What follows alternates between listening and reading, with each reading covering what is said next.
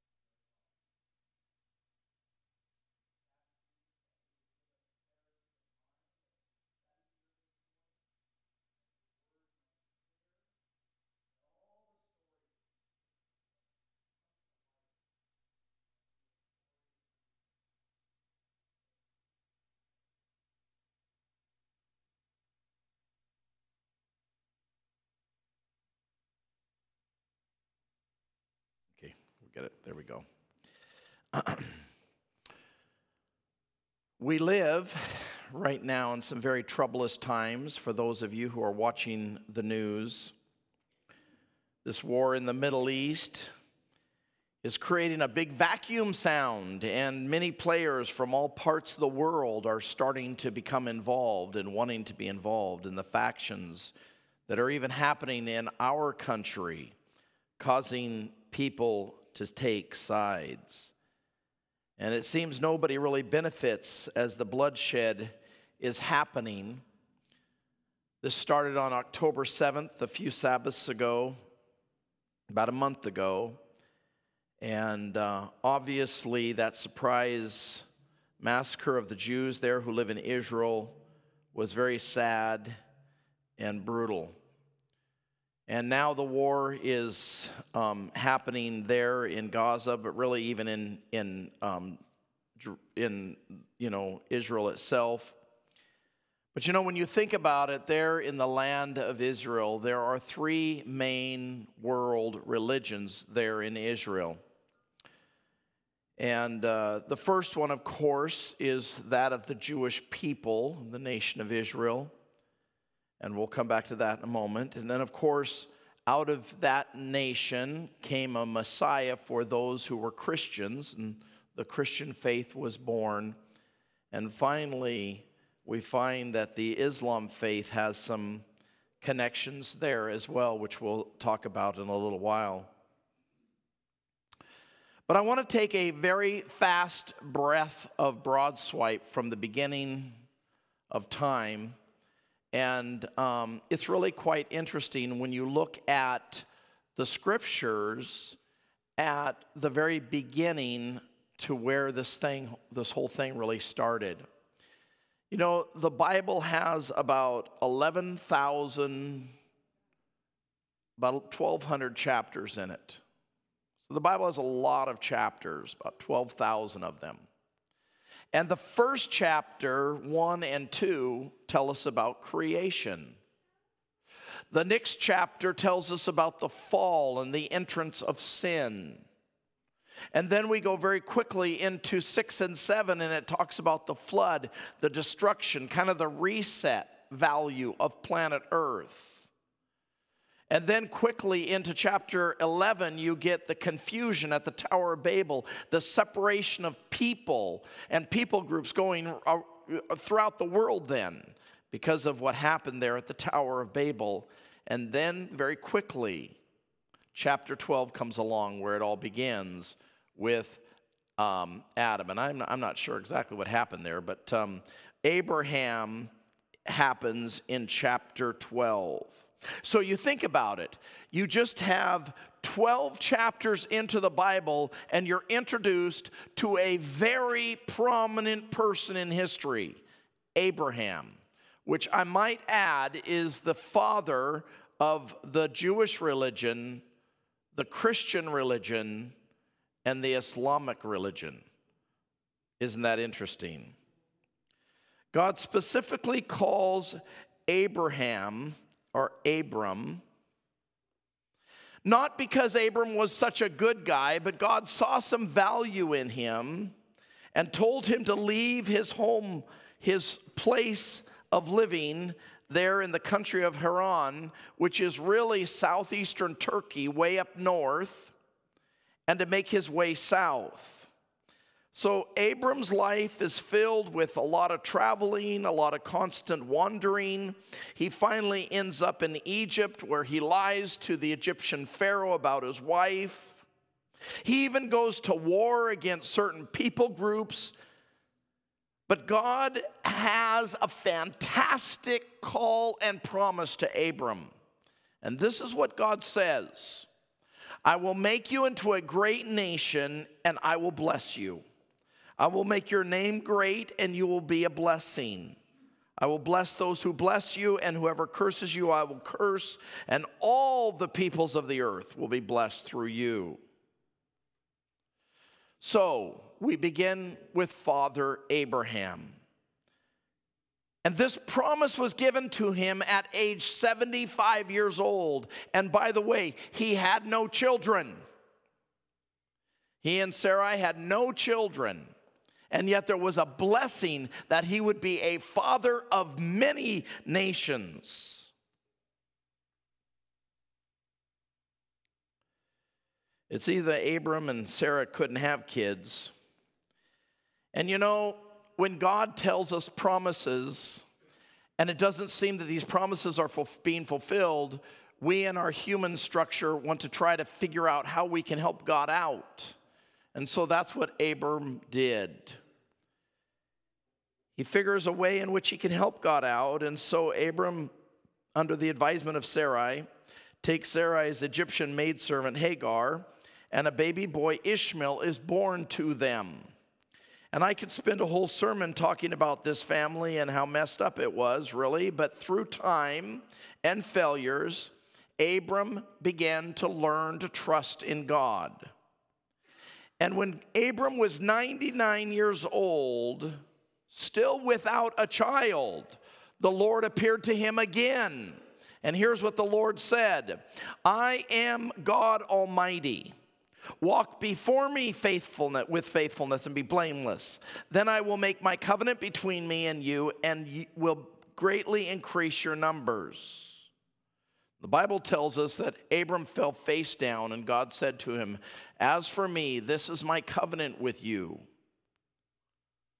You will be the father of many nations. No longer will you be called Abram.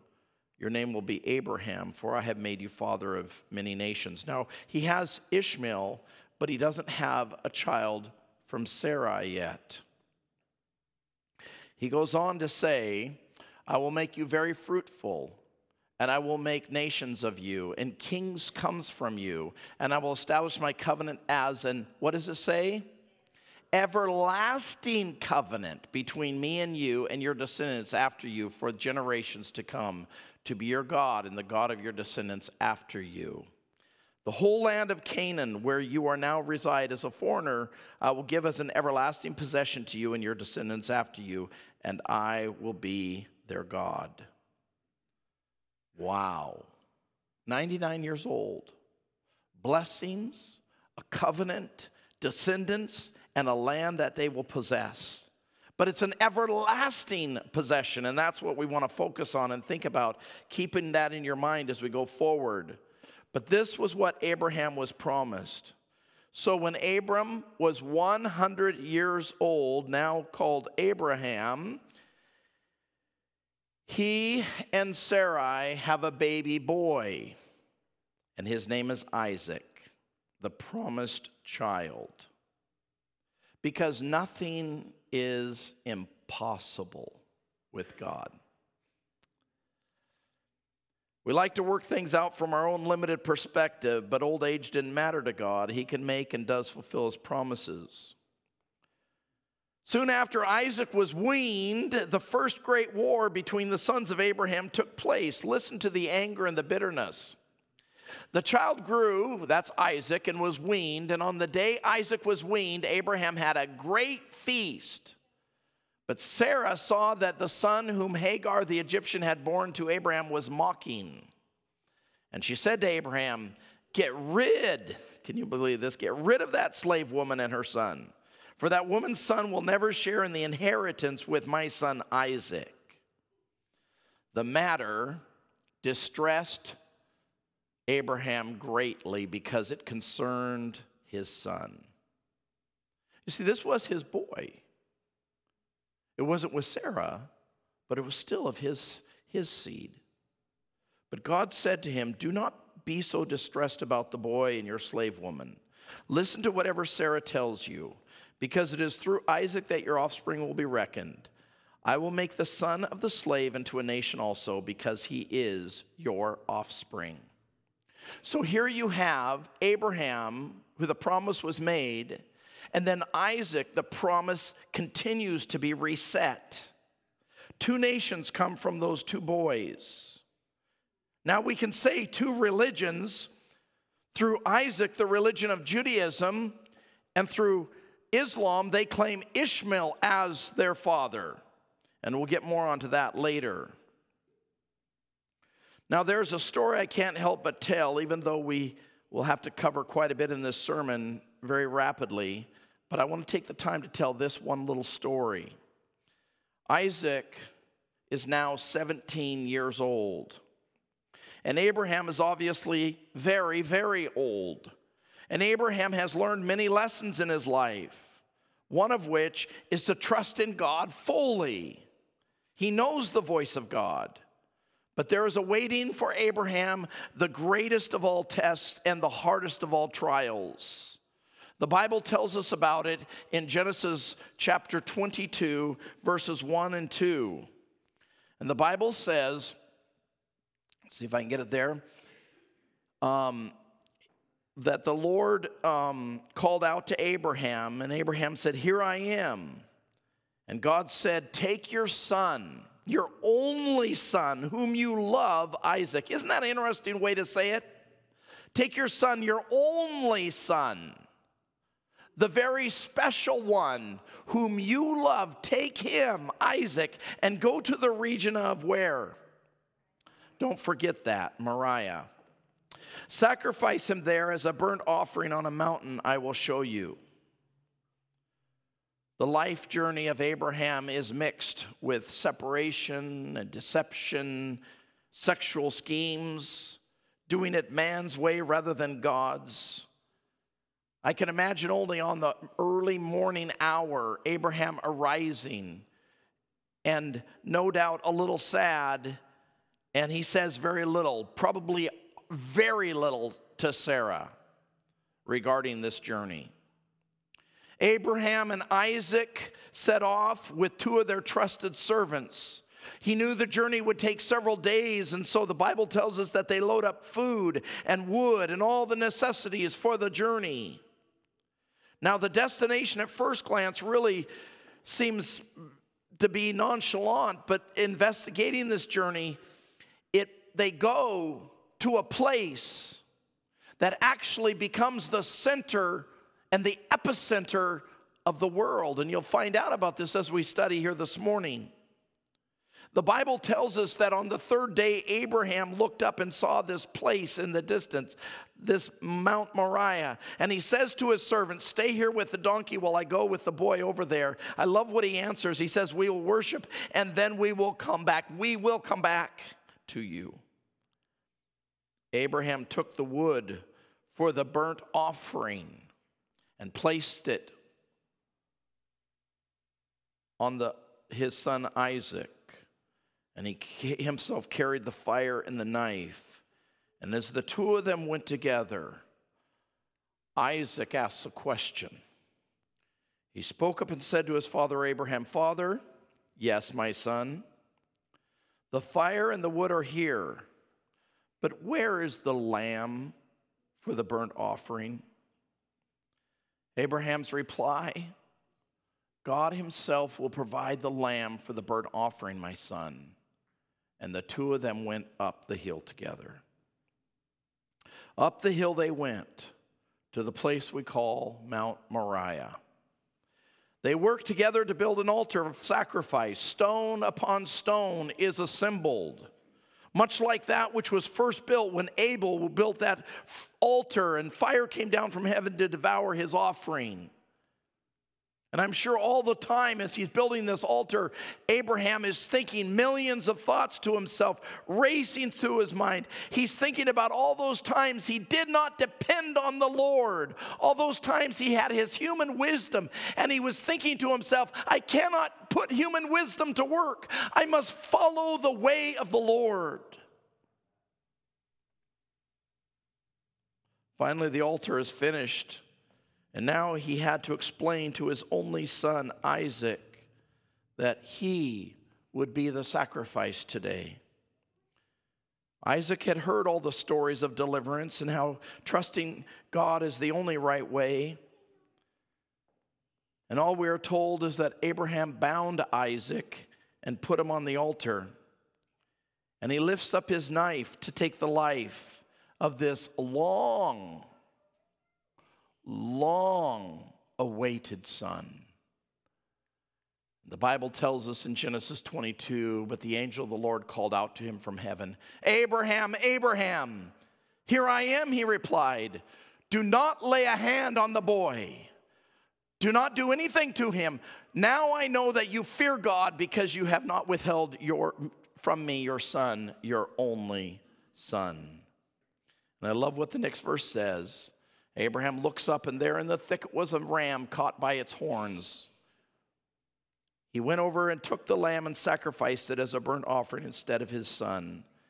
And so Abraham called that place, the Lord will provide. And to this day it is said, on the mountain of the Lord it will be provided. It is my prayer, dear family, that we will remember that when times get tough and complicated and confusing, the Lord will provide. We can trust in Him. Darkness may surround us, uncertainty may confront us, but we can trust in the Lord our God. Even if death were to come our way, we are safe in the hands of the Lord. Isaac grew and married Rebekah, and they had 2 sons, Jacob and Esau. But before we go on with the lineage of Isaac, what about the heritage of Ishmael?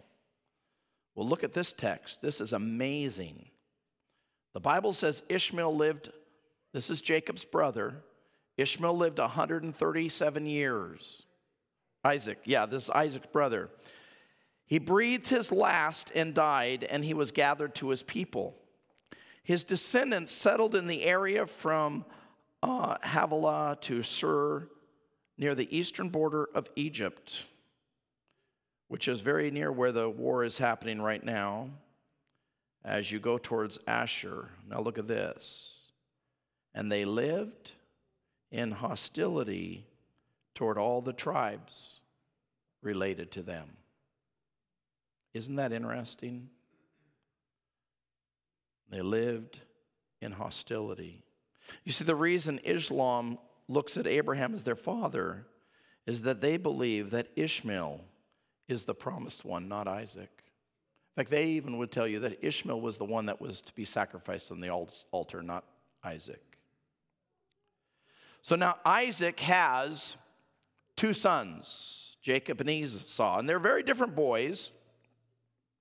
Now, we can't possibly cover the details of this relationship, but it's extremely important to note that God promised Jacob the inheritance and the blessing of his father, even though he was the younger of the 2. The Bible kind of gives us an interesting description of their birth. The babies jostled each other within her, that's Rebekah, and she said, "Why is this happening to me?" So she went to inquire of the Lord, and the Lord said to her, 2 nations are in your womb, and 2 peoples from within you will be separated. One people will be stronger than the other, and the older will serve the younger. And when the time came for her to give birth, there were twin boys in her womb. The first to come out was red, and his whole body was like a hairy garment, so they called him Esau. After this, his brother came out with his hand grasping Esau's heel, so they named him Jacob. Isaac was 60 years old when Rebekah gave birth to them. Like Abraham of old, Jacob thought he needed to assist God in getting the birthright, and so he deceived his father Isaac, now an old man. It's really a sad story if you think about it, because the last time Jacob is going to see his father Isaac, there is a bloodthirst among the family. Esau hates his brother. In fact, he wants to kill him. Jacob has to leave quickly. A quick goodbye to his mother. He doesn't even tell his father, no doubt, goodbye. And he will never see his parents again. And Jacob runs in the dark of night to flee for his life. Esau is very angry. He wants to kill Jacob and solve the birthright issue once and for all.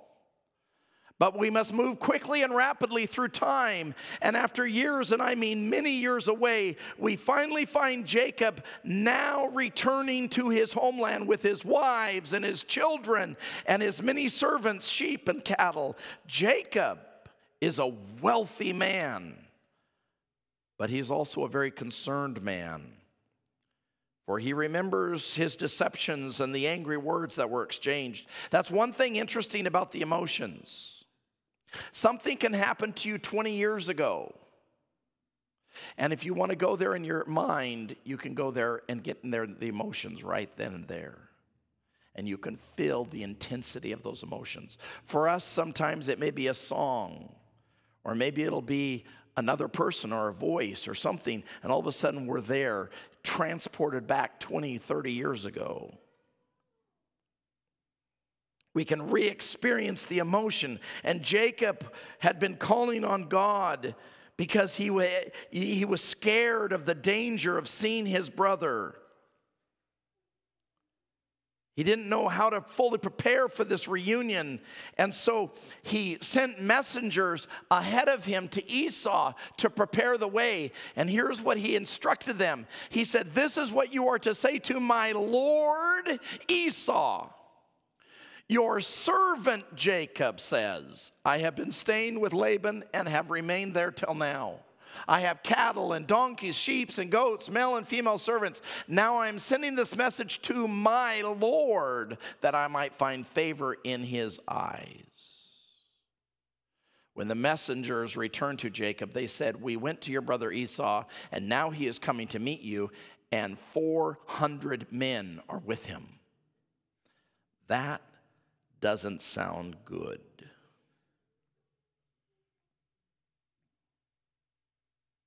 Jacob hears that Esau has an army. He believes that Esau is seeking revenge for the stolen birthright so many years before. The Bible tells us that he separates the people groups so that if one group is attacked, the other can flee for their life.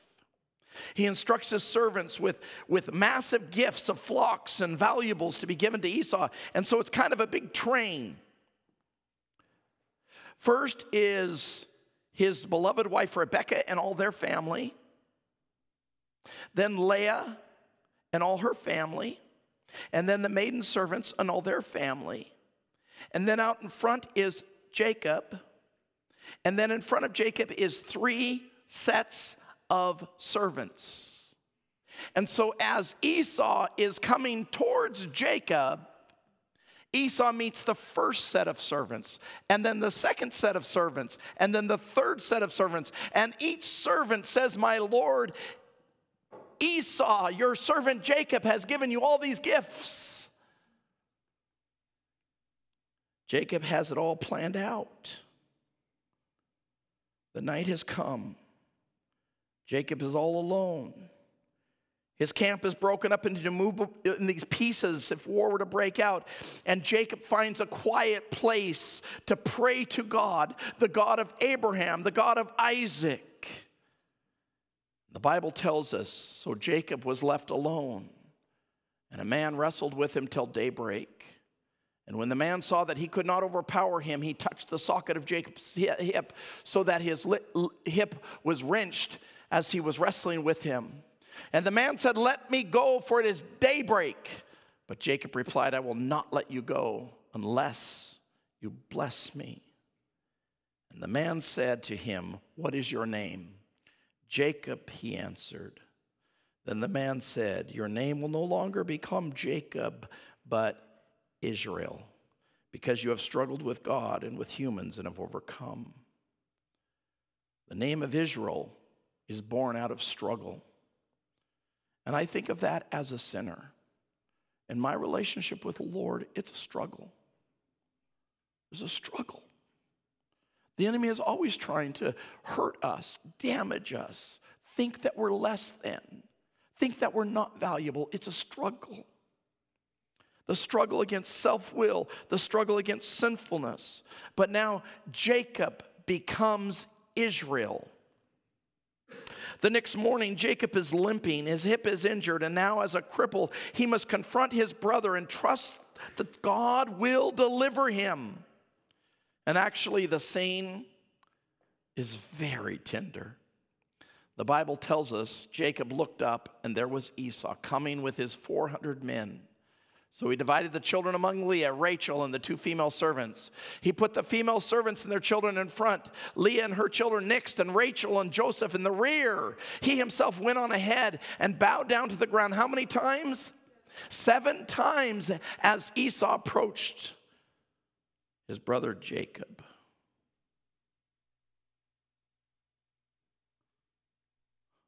But Esau ran to meet Jacob and embraced him, threw his arms around his neck and kissed him, and they wept. Then Esau looked up and saw the woman and children. "Who are these with you?" he asked. And Jacob answered, "They are the children God has graciously given to your servant." Esau asked, "What is the meaning of all these flocks and herds that I met?" You know, the three that were coming before Jacob. "To find favor in your eyes, my lord," he said.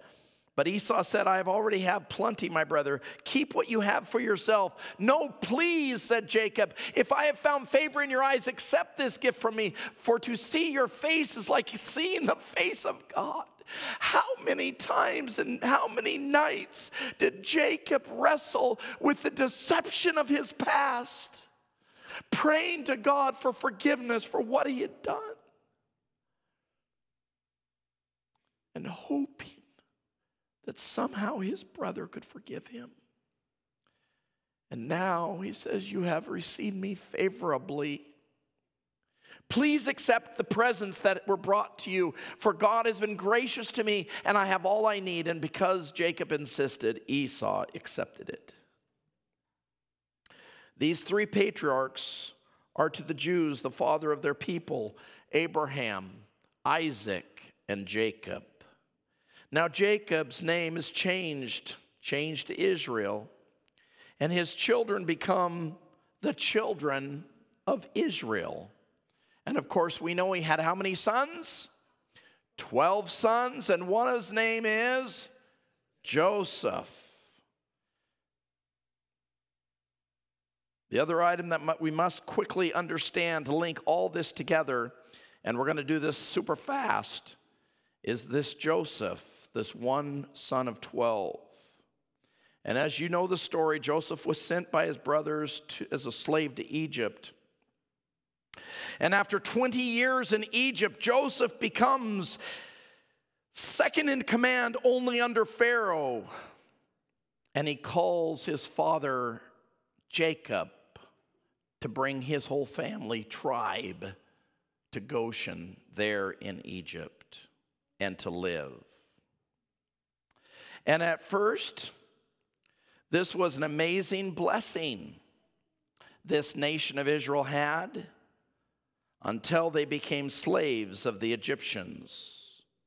And for 400 years, they would live in servitude to the Egyptians. Joseph has died. I've often thought, when you're working for a boss or you're working for someone and then they change heads, you know, I've often thought of Exodus 1:8. It's an interesting text. Because Exodus 1:8 says, "Now there arose a new king over Egypt who did not know Joseph." Didn't remember Joseph. Didn't know who he was.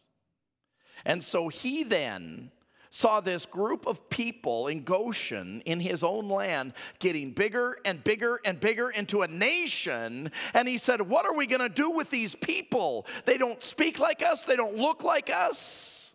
And they enslaved the people of Israel. And of course, there's another story. The nation of Israel has a deliverance with the beautiful story of Moses. And eventually the nation of Israel crossed the Red Sea. And there are many setbacks and great weaknesses within their numbers. Yet God wants to lead these people into the promised land for which God had promised to Abraham. And they have prophets and they have kings. And of course we cannot forget King David and King Solomon. For it was King David who wanted to build a temple, a permanent temple for God, but God would not let him because of the bloodstains on his hands. So God gave King Solomon the privilege of building the first temple. Now, I'll tell you something you might not know. You know where that first temple was built? On Mount Moriah. The place where God would provide. The very place where Abraham had built the altar to sacrifice his son Isaac. And as we swiftly go through the Old Testament, it is a story of God trying to reach the hearts of his people, the children of Israel. God would say in the minor prophets, "For I desire mercy and not sacrifice, for the knowledge of God more than burnt offerings." The children of Israel became a form. It was just a religious action. It wasn't part of their heart. They didn't understand the value of the sacrifice. Israel had become to learn systems full of traditions and facts about the law, but their heart was far from God, and God wanted them to seek him with a relationship, not out of duty or form. Another beautiful text you all know from the minor prophets: "He has shown you, O man, what is good. And what does the Lord require of thee?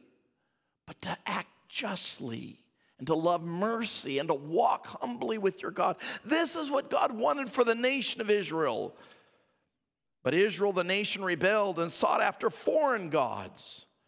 God had wanted their allegiance, their loyalty, and their love, but the nation was afar from God. God tried to care for the nation of Israel from the time of Moses, when he led them out of Egypt from captivity, to the time when he brought them back from captivity in Babylon. All these times, God was trying to bring their hearts as a nation back to God.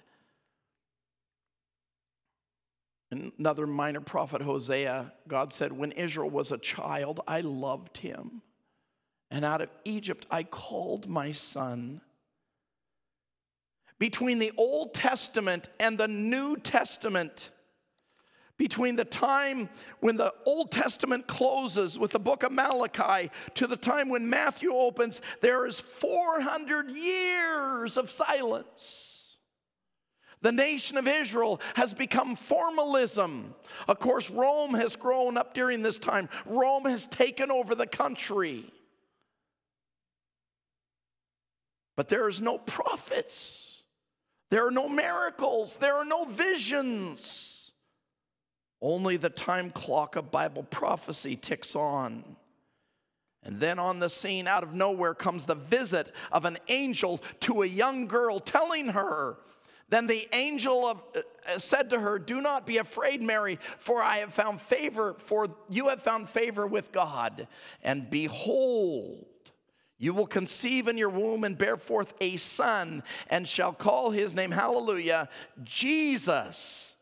He will be great and will be called the Son of the Highest. And the Lord God will give him the throne of his father David, and he will reign over the house of Jacob forever, and of his kingdom there will be no end."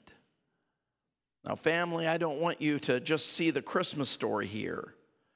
I want you to notice two very important Old Testament people being mentioned by the angel. First, the throne of David, and even more consequential, reign over the house of Jacob forever. Who is Jacob? He is Israel.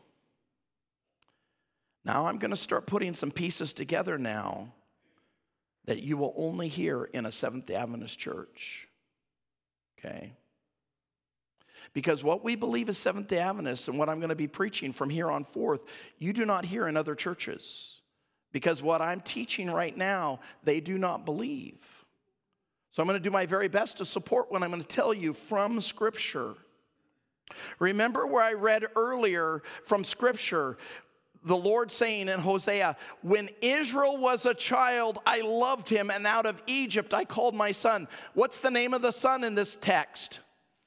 Israel, right?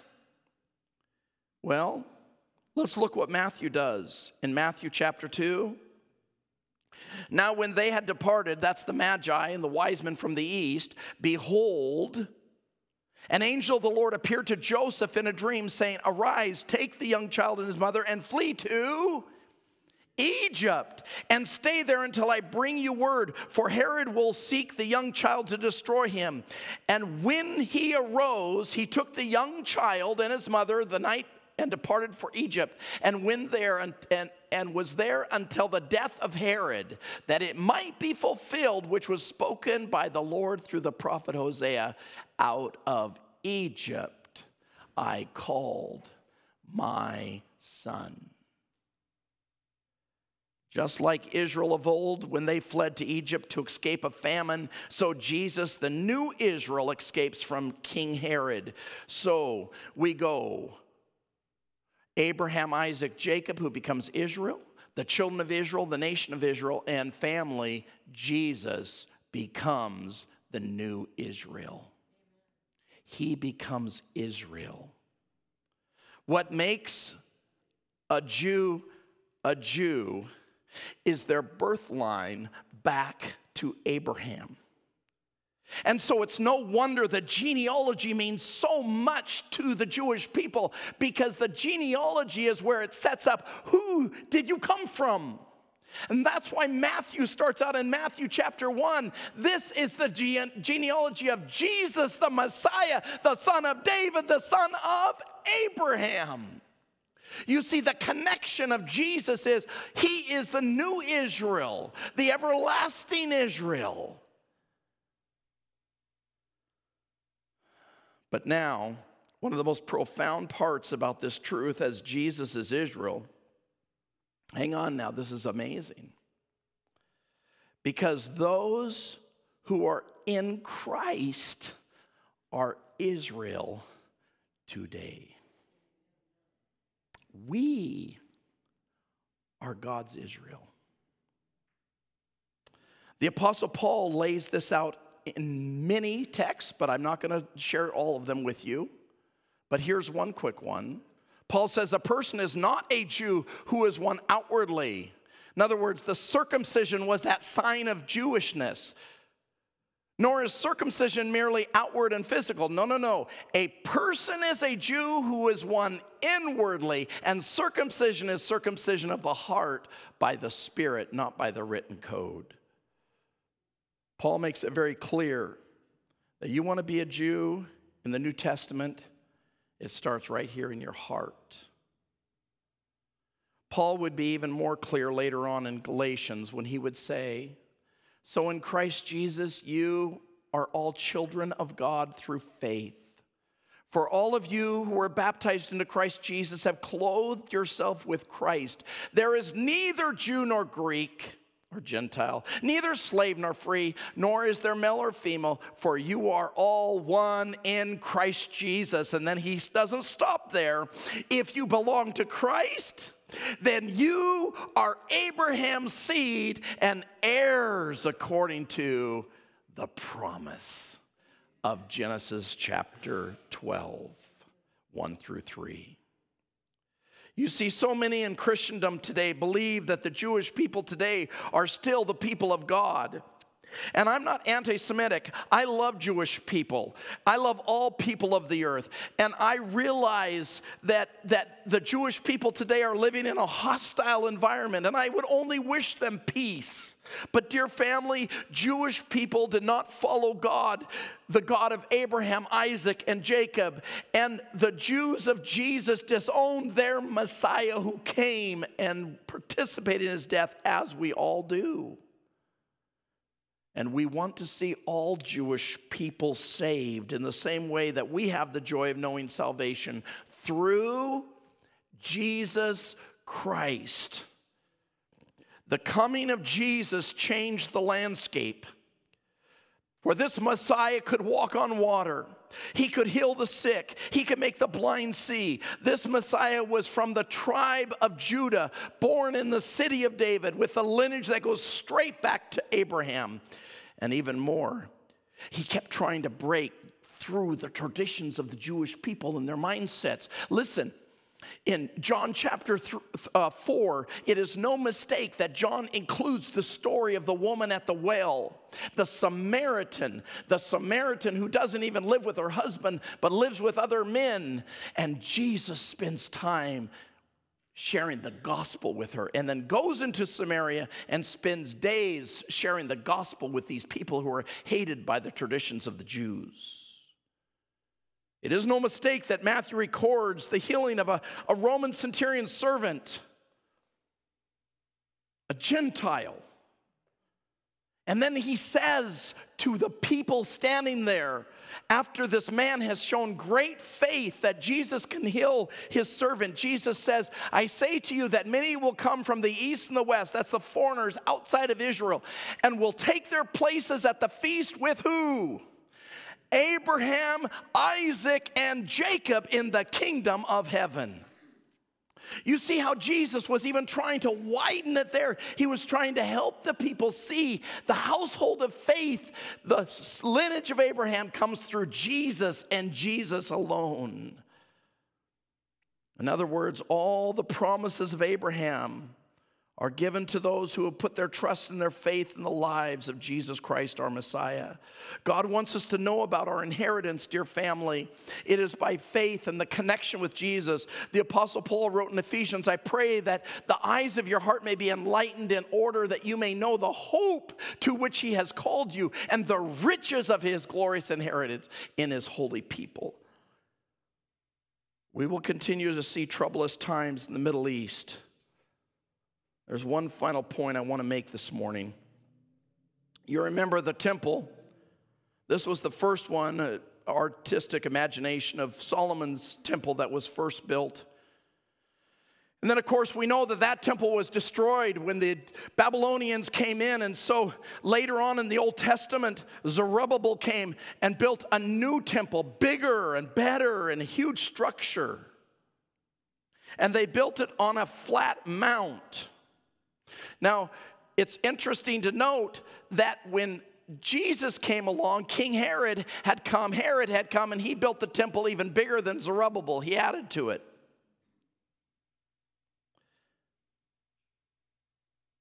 The disciples and Jesus walked in and out of that temple enlarged by Herod there on Mount Moriah. And the disciples,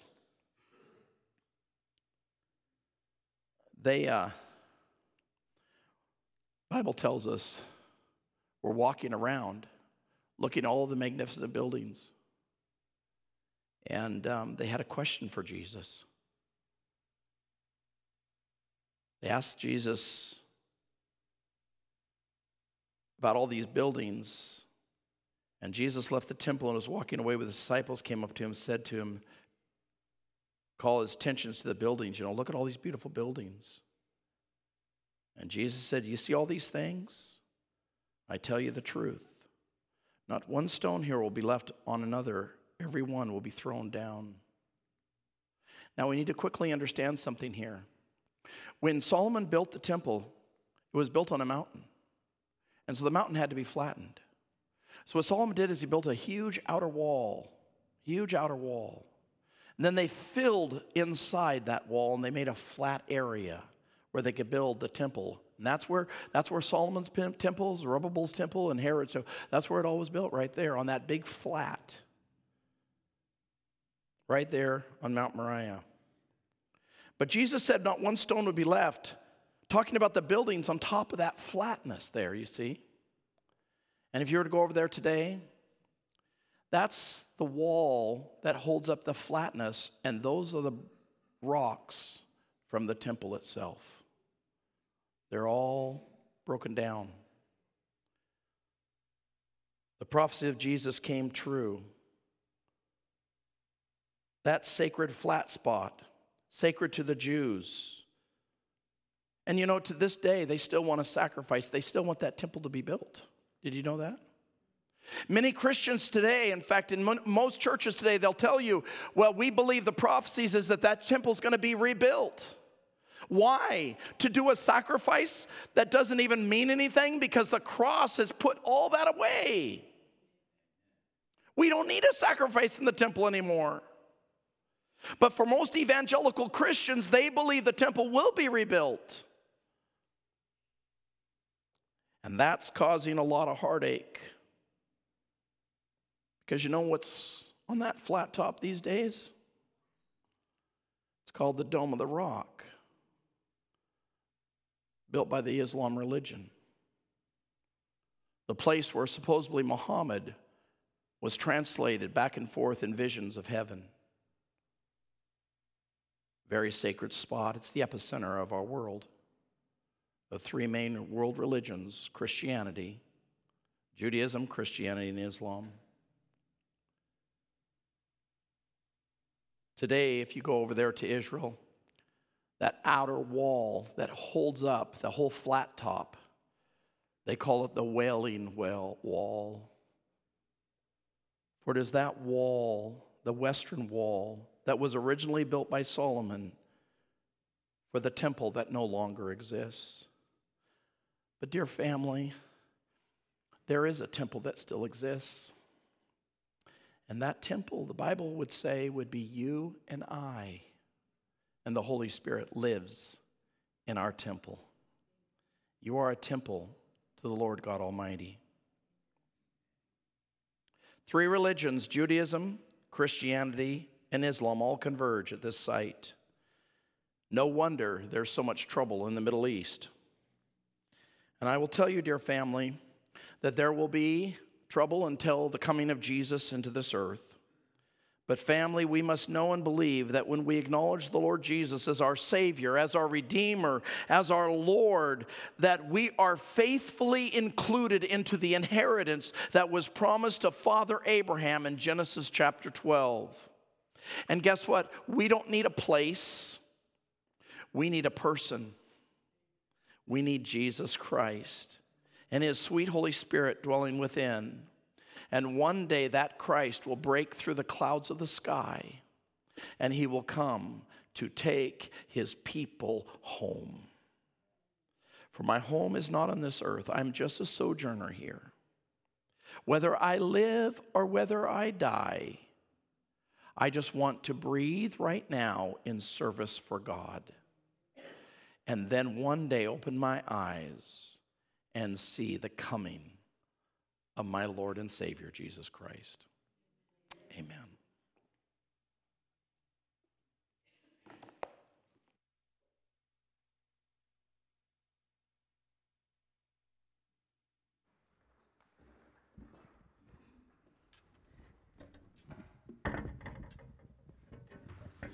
So for all of you young people, I say that to include myself, who lived through the 70s, you're going to recognize this song. You know, it kind of goes with the history of Pass It On and Kumbaya. And we've revived that for you today. And for you younger people who may not have lived through that, it's a new experience for you. Please stand.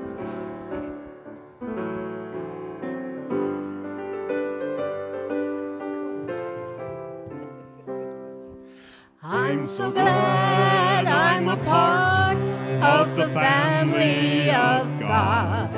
I've been washed in this fountain, cleansed by His blood, joined heirs with Jesus as we travel this sod. For I'm part of the family of God. You will notice we say brother and sister round here. It's because we're a family and those folks are so dear. When one has a heartache, we all share the tears and rejoice in each victory in this family so dear. I'm so glad I'm a part of the family of God. I've been washed in the fountain, cleansed by His blood, joined heirs with Jesus as we travel this sod. I am part of the family of God.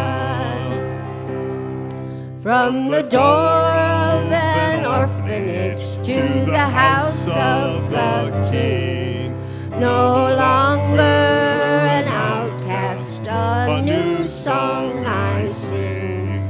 From rags unto riches, from the weak to the strong.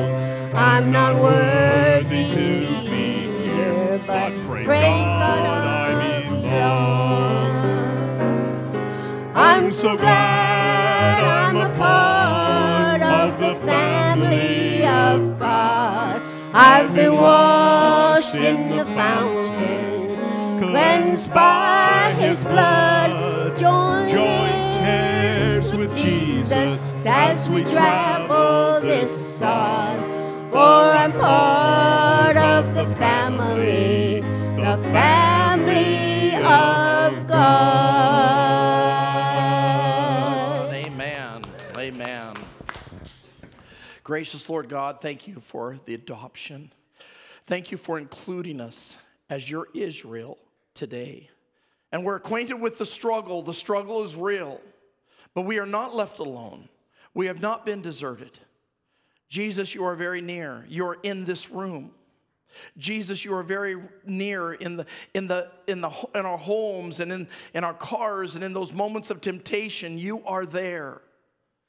And I just want to pray, oh Lord God, that we would notice and accept and receive your Holy Spirit on a daily basis. Encourage our hearts to walk faithfully with you.